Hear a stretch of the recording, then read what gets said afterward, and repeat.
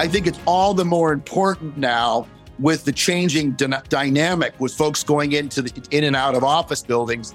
It's not the same Monday through Friday, 8 to 5 customer in that seat. We need to provide service that meets their demands. And so, that midday service becomes all the more important if we're going to attract riders. I'm excited today to be with Mike Noland. Mike is president and general manager at the South Shoreline, the Northern Indiana Commuter Transportation District in Indiana, and he's also chair of the United States Commuter Rail Coalition. Mike, thanks so much for being with us today. Thanks for having me. Great to have this. Our mutual friend Marcelo Bravo connected us. I appreciate him doing that. Mike, tell me some about what you do. I am the president and general manager of the passenger operation known as the South Shoreline, and we're a 90-mile commuter railroad that operates between the South Bend International Airport and Millennium Station in downtown Chicago. We've been in existence since 1908. And so we're 115 years or so old. And we're proud to serve the residents here in Northwest Indiana. And your background is you have a long background in rail. I mean, you were 21 years at Metra, right? Actually, 28 years at Metra. Started off in HR and wound up as in law and as general counsel, and then as the deputy executive director. And then from there, I went into the private sector rail industry, and I worked for a short line freight holding company. Also did a little bit of passenger rail. And then in 2014, the South Shoreline, through and their parent is the Northern Indiana Commuter Transportation District, reached out and said, our general manager is retiring. Would you consider coming over here and interview for the job? And the rest is history. There's so much to talk about when it comes to commuter rail. And for those who don't know, Metra is the big Chicago commuter rail system. Are they the largest in the country? It depends on who's measuring and what you're using to measure for maybe distance. They're certainly up in the top 3 with Metro North and Long Island. So right. That's what I thought. Yeah. Let's talk about your operation in specific, and then we'll open up a little bit to what's happening in the nation as commuter rails are kind of adapting to a new 3-day city that's happening in a lot. Is that happening in your area as well, where people are using commuter rail more in the middle of the week? Yes, somewhat. We're a little unique, and I'll get into that in a minute, Paul. And we do operate on Jim Derwinski's system in Chicago. Okay. So, of our 90-mile route, 75 miles is either owned, mostly owned, all dispatched, all maintained, all capital projects are done by us. We then get to Chicago at 115th Street in Kensington, and we jump on Jim Derwinski's Metro Electric system for the last 14 and a half miles of our ride. Today, we are running 39 trains every weekday and 21 trains on weekends in and out of Chicago. Pre-pandemic, we were running about 3.5 million rides a year. We're right now at about 50% of that level, which roughly for our industries puts us right in the middle. There's some of us who are, lower in the 30% range, and there's others, specifically Metro North, I know has reported that at times they're at 70% or greater. As a whole, our industry is right around 50%. We have seen our numbers as an industry steadily climbing, inching back up. As you mentioned, the Tuesday, Wednesday, Thursday phenomenon where the collars of Monday and Friday are weaker. We've seen that as an industry trend. It's a little different here on the South Shore. We've always had a fair amount of discretionary riders, being a 90-mile corridor. We're 2 railroads in one. Our service from South Bend is the 90-mile route, and that's more of an inner city kind of service. Whereas as you get closer in, from our Michigan City, and especially from Chesterton, Indiana, Ogden Dunes, Gary, East Chicago, Hammond, that's more of your typical commuter service.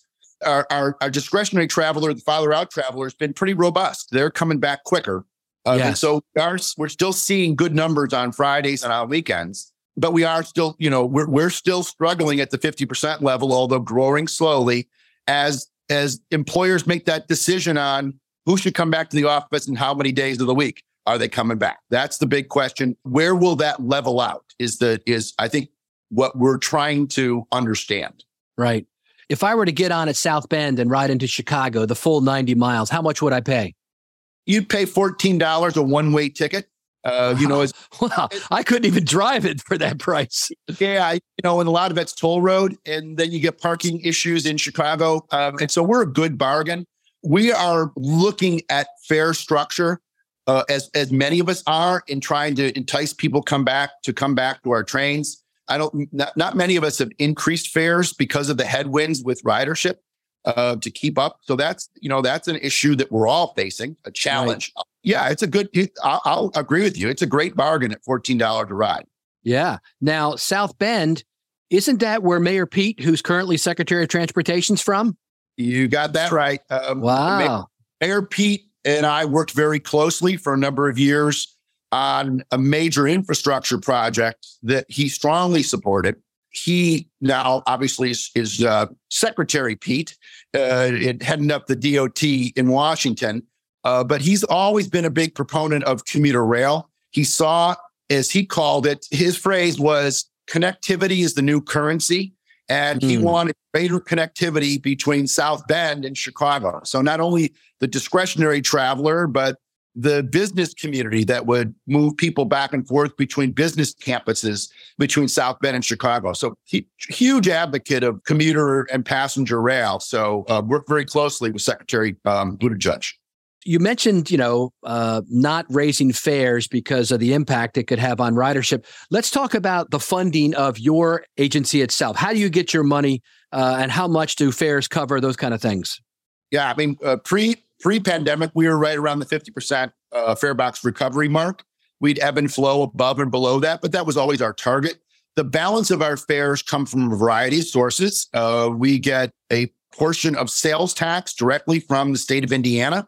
We certainly had some marketing and leasing revenue that came in. We are able to utilize FTA Section 5307 on some of our maintenance activities, which, lowers our operating expense. So, all in all, it's a mixture of state and local revenues. In addition, as I mentioned, I run on Jim Derwinski's railroad in Chicago, right, but I also am a contract carrier of Metras.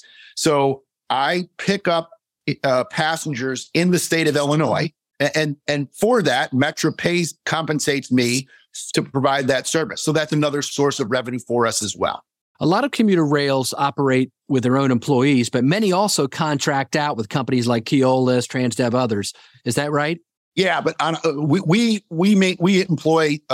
directly run and operate and employ the folks who run our railroad. We do not have a third-party contractor who's running service for us.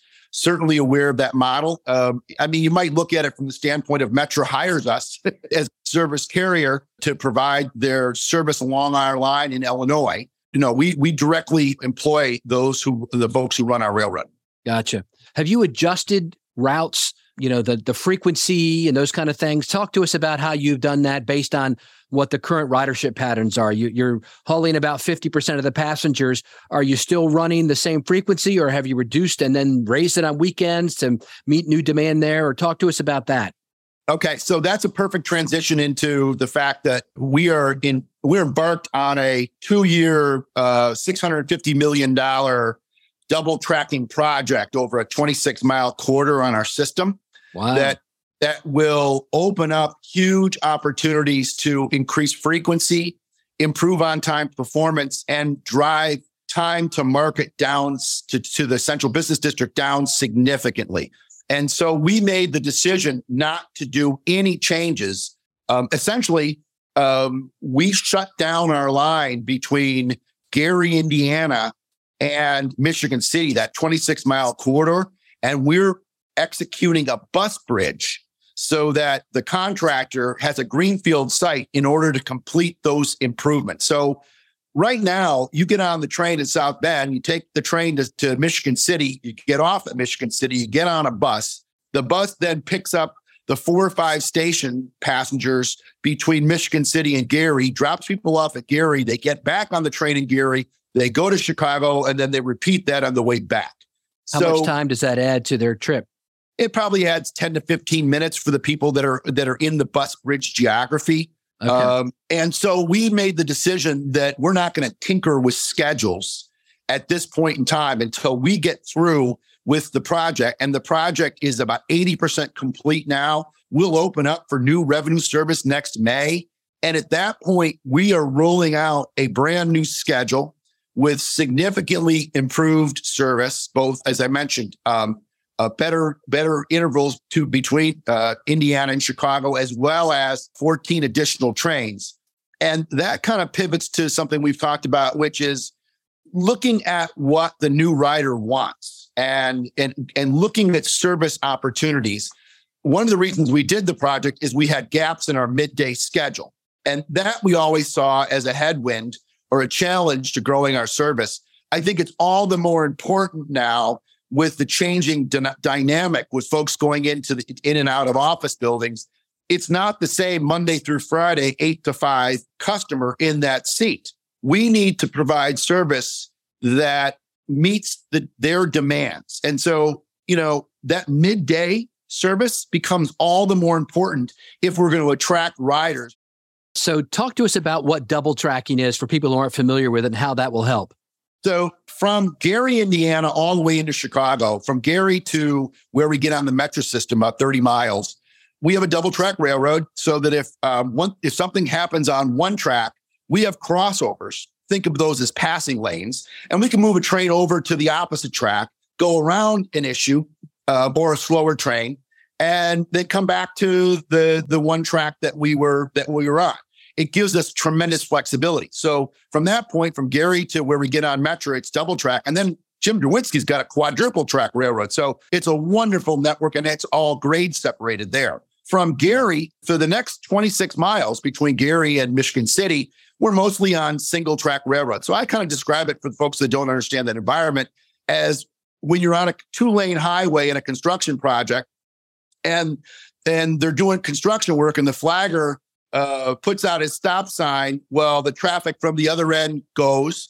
And then when all that traffic clears, the flagger turns it around and lets you go the other direction. That's our environment on a day-to-day basis over this 26-mile corridor. So in the morning, when we send our fleet into Chicago, it's kind of like a parade. Everybody follows the leader. And if anything happens, everybody behind the leader slows down. It takes a delay. And everybody coming from the opposite direction has to wait until all that traffic clears to go the other direction. So we really can't run a express type service or limited type service other than the first train in the morning. With double track, we'll be able to run significantly improved skip stop or limited service. We can have a local train, we can have an express train, and they both can be occupying the two tracks that we're now building. And in addition to that, the flexibility from a scheduling standpoint, if we have an issue, if there's a mechanical issue or there's a tree on the obstruction on the track, or we have a overhead wire issue on one track, we're not stopped. We have another track that we can operate on. So tremendous flexibility for us. I should mention that we're also, in addition to the double track project, we're building a 8-mile extension off our main line. So I've got we're expanding. So the state of Indiana has pushed all into commuter rail. So where there may be headwinds in the industry, we're bullish here in the state of Indiana, and we're a pretty conservative state. We're not necessarily known as, promoting transit for transit's sake. They're doing it because they see an economic return on investment. That's a message that we need to continue to get out to those who are our supporters as we work in Congress to preserve our funding. Who owns the tracks? We do. South Shore Line, back in 1990, this railroad was being operated by a private sector railroad. That railroad went bankrupt. With help from the state and the federal government, we purchased the line, the asset, and we now own and maintain the line. We have a freight tenant who operates on us. And then, as I mentioned, when we get into Chicago, for the last 15 miles of our 90-mile route, we have a trackage rights agreement with Metra. We need to provide, as an industry, and we are looking to do that, better off-peak service because our clusters in the peak periods that we used to rely on, 6 to 9 in the morning and 4 to 7 at night, are changing. And, there are individuals that may be going to the office 3 days a week, but they're not necessarily there from 8 to 5. They're there for maybe core hours, and then they're jumping on a train, or if we're not providing them a good service, they're getting back in their car and driving back home, and then they're on a Zoom call or on a Teams meeting. And so it's our belief that, especially for us, our new service offerings next May are going to position us really well for the changing business climate that we need to service as this industry evolves. And are you, talk to us about the electric trains versus diesel and how you are powered there. Well, yeah, we have 1,500 volt overhead DC power, which matches up with the system that Metro uses in Chicago. We then convert that power to AC for our propulsion system. And that's been our operation since, I want to say 1925 or so. The city of Chicago required that on the lakefront, the railroads electrified. So that's been the footprint and the requirement to get into Chicago. So that's what we followed for the last 100 years or so. That's amazing. And maybe let's branch out a little bit to the industry now and talk about some of the challenges the industry is facing, because you are chair of the Commuter Rail Coalition. First off, tell us what the Commuter Rail Coalition is and how many commuter rail members you have across the country, et cetera. I'll say there's 31 commuter rail properties now in existence in the country. I think we're well over 20. I think we're getting close to 23 or 24 of those properties that are members, as well as our Marcelo's one of our supporters from industry, business and industry that provides services to the commuter rail industry.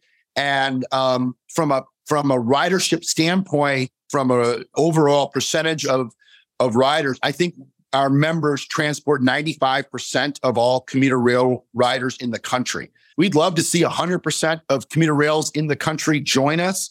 We're really a singular focused entity.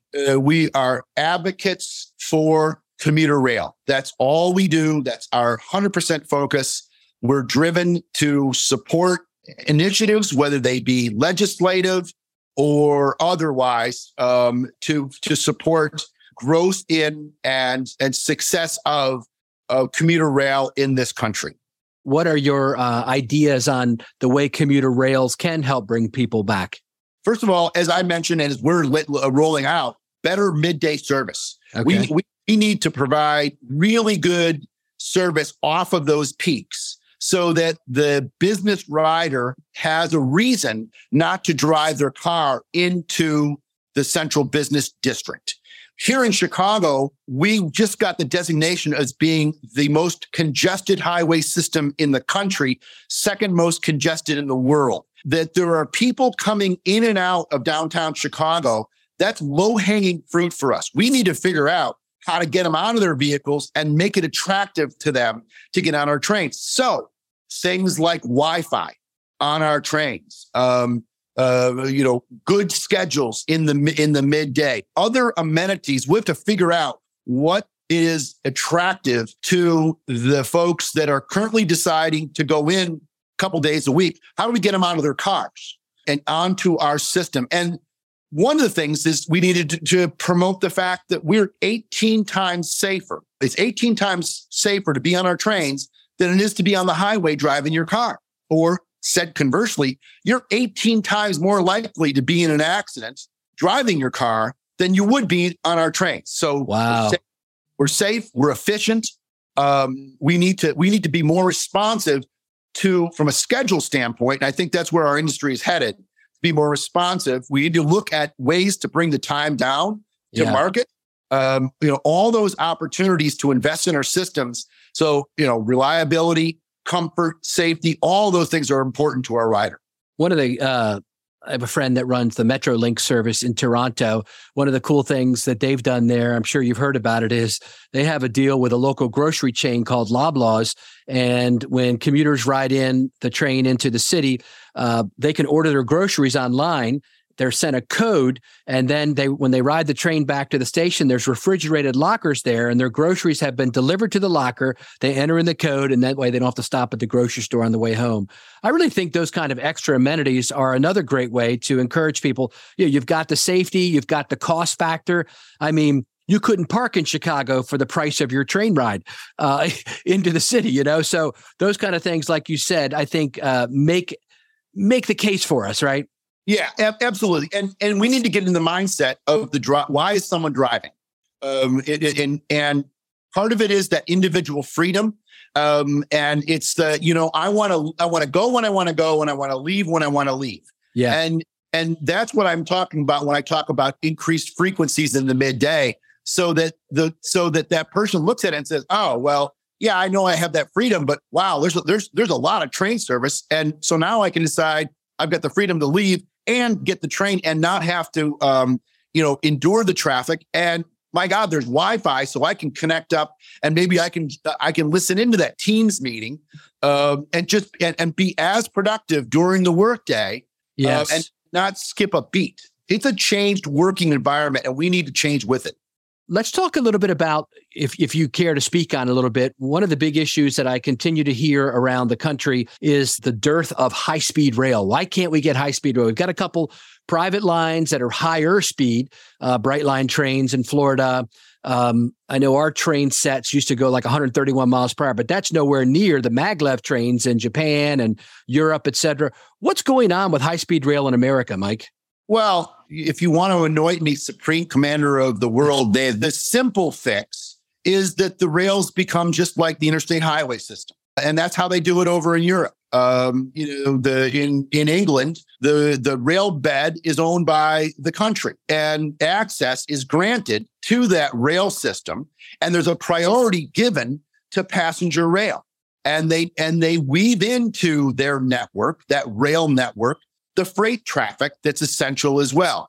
As you know, that's not how it is here. Everybody, so it's the opposite here. It's the opposite here. Everybody owns their own right of way, and nobody wants to be at a competitive disadvantage in the freight rail industry. And I'm sure they'll all say, and I've heard them say, that they support passenger rail, but unless you had, in my opinion, unless you had that kind of system where it was an open network like our interstate highway system, it's an incredible challenge to implement high-speed rail, and that's one hurdle.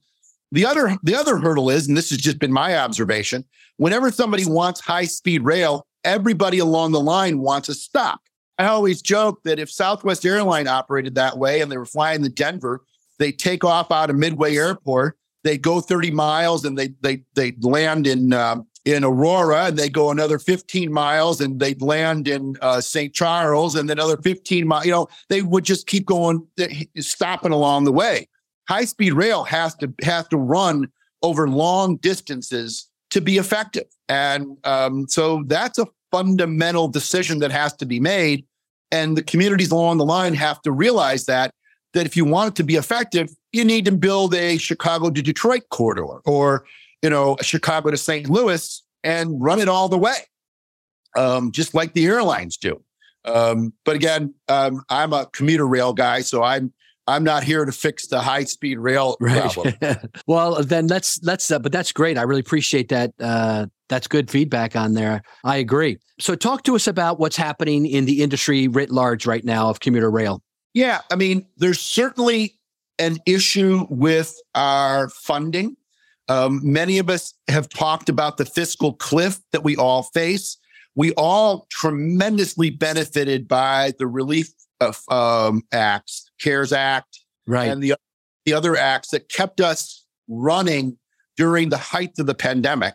And we have the ability, because of good sound management and resource planning, to continue to run for several years, but left uncorrected because of the loss of ridership, we've got many of us have a giant hole in our budget.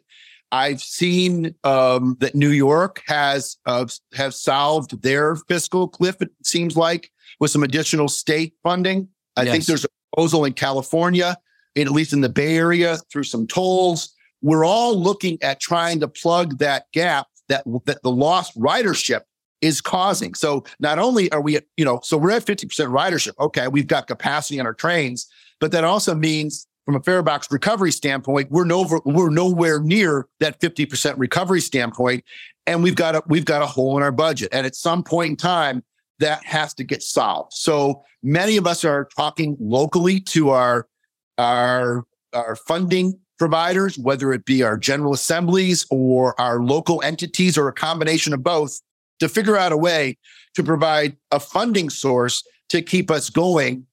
Because in addition to, even though we're at 50%, we provide significant economic return, even at 50% to the local communities that we support. There is a wonderful economic throw that we bring. And I know here in Northwest Indiana, we've done studies that the folks who ride our train going to Chicago earn a 40% wage premium because they get higher wages in Chicago than they do out here in Northwest Indiana. So we're an economic engine. We need to find ways to bring people back to the train, but we also need to solve that fiscal cliff here in the short term. I believe it's a short-term problem. I'm a glass half empty or half full person. I believe we are going to bring people back and we're going to figure it out. But I do believe it's going to take a couple of years before that all levels out. What else? What other thoughts do you have here as we close up? We got a great infrastructure bill.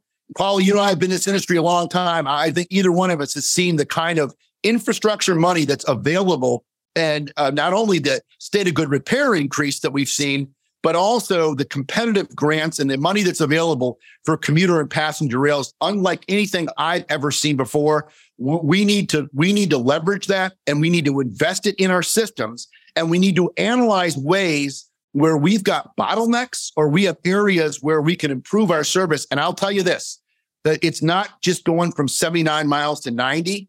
It's where you've got 25 mile speed limits and you can go to 50. It's the places where you've got the lower speeds where you can, by a civil improvement, increase those significantly, is where we gain time. And time is really what our riders value. So yes, that's what I think our industry needs to focus on: preserving our dollars, making sure that when there's an opportunity for legislation that either promotes us or protects us, that we take advantage of it and be ready. And then, I'm bullish. I am. This is a great industry, and I see nothing but great things in the future. Thank you so much, Mike Noland, for being our guest today on Transit Unplugged and for kind of painting a path forward for other commuter rail agencies, the 31 here in the U.S. and all those around the world, of attracting new passengers and providing better service for them. Thank you so much. Thanks, Paul, for having me.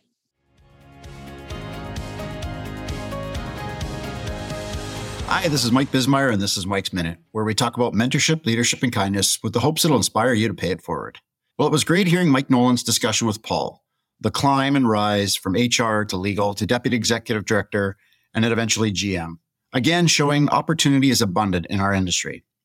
What a fascinating call it was, in hearing the in-depth knowledge of passenger patterns, adapting to the daily struggles of our industry, and pivoting that agencies do daily. Where I'm going with all this? Well, the transit conference season is heating up. And with the many fall shows ahead of us that we will all be attending, including the large Apt to Transform conference, it's a perfect interview to hear that reiterates the incredible knowledge and peer sharing that is part of our industry. I always say that it's amazing the learning and the transit education that's available for free at every conference. The panels, the sessions, the meetings, and the peer networking. It's exciting to look forward to. This was another great example of mentorship in action. Just the way Mike eloquently talked to state revenues, subsidies, local and state policy, contracted services, scheduling challenges, and adaptations that agencies go through, reiterates that we should be listening to our peers. And your kindness challenge for this week is to make sure that with all the upcoming travel in the fall, you take time to thank someone who is part of your travel journey. Whether it's airline, hotel, or restaurant staff, just make their day. Have a great day. Thanks for listening. Kindness is cool. Thank you for listening to this week's episode of Transit Unplugged with our special guest, Mike Noland, President and General Manager of the South Shore Line in Northwestern Indiana. Now, coming up next week on the show, we have Diana Cutler, CEO of the Anaheim Transit Network. We'll learn how she helps people who live and visit the happiest place on earth get around the city. And while you're listening, if you could take a moment to rate and review Transit Unplugged wherever you listen to podcasts, we'd really appreciate it. Rating and reviewing helps other people find the show and become part of our transit community. If you have a question, comment, or would like to be a guest on the show, feel free to email us anytime at info@transitunplugged.com. Transit Unplugged is brought to you by Modaxo. At Modaxo, we're passionate about moving the world's people. And at Transit Unplugged, we're passionate about telling those stories. So until next week, ride safe and ride happy.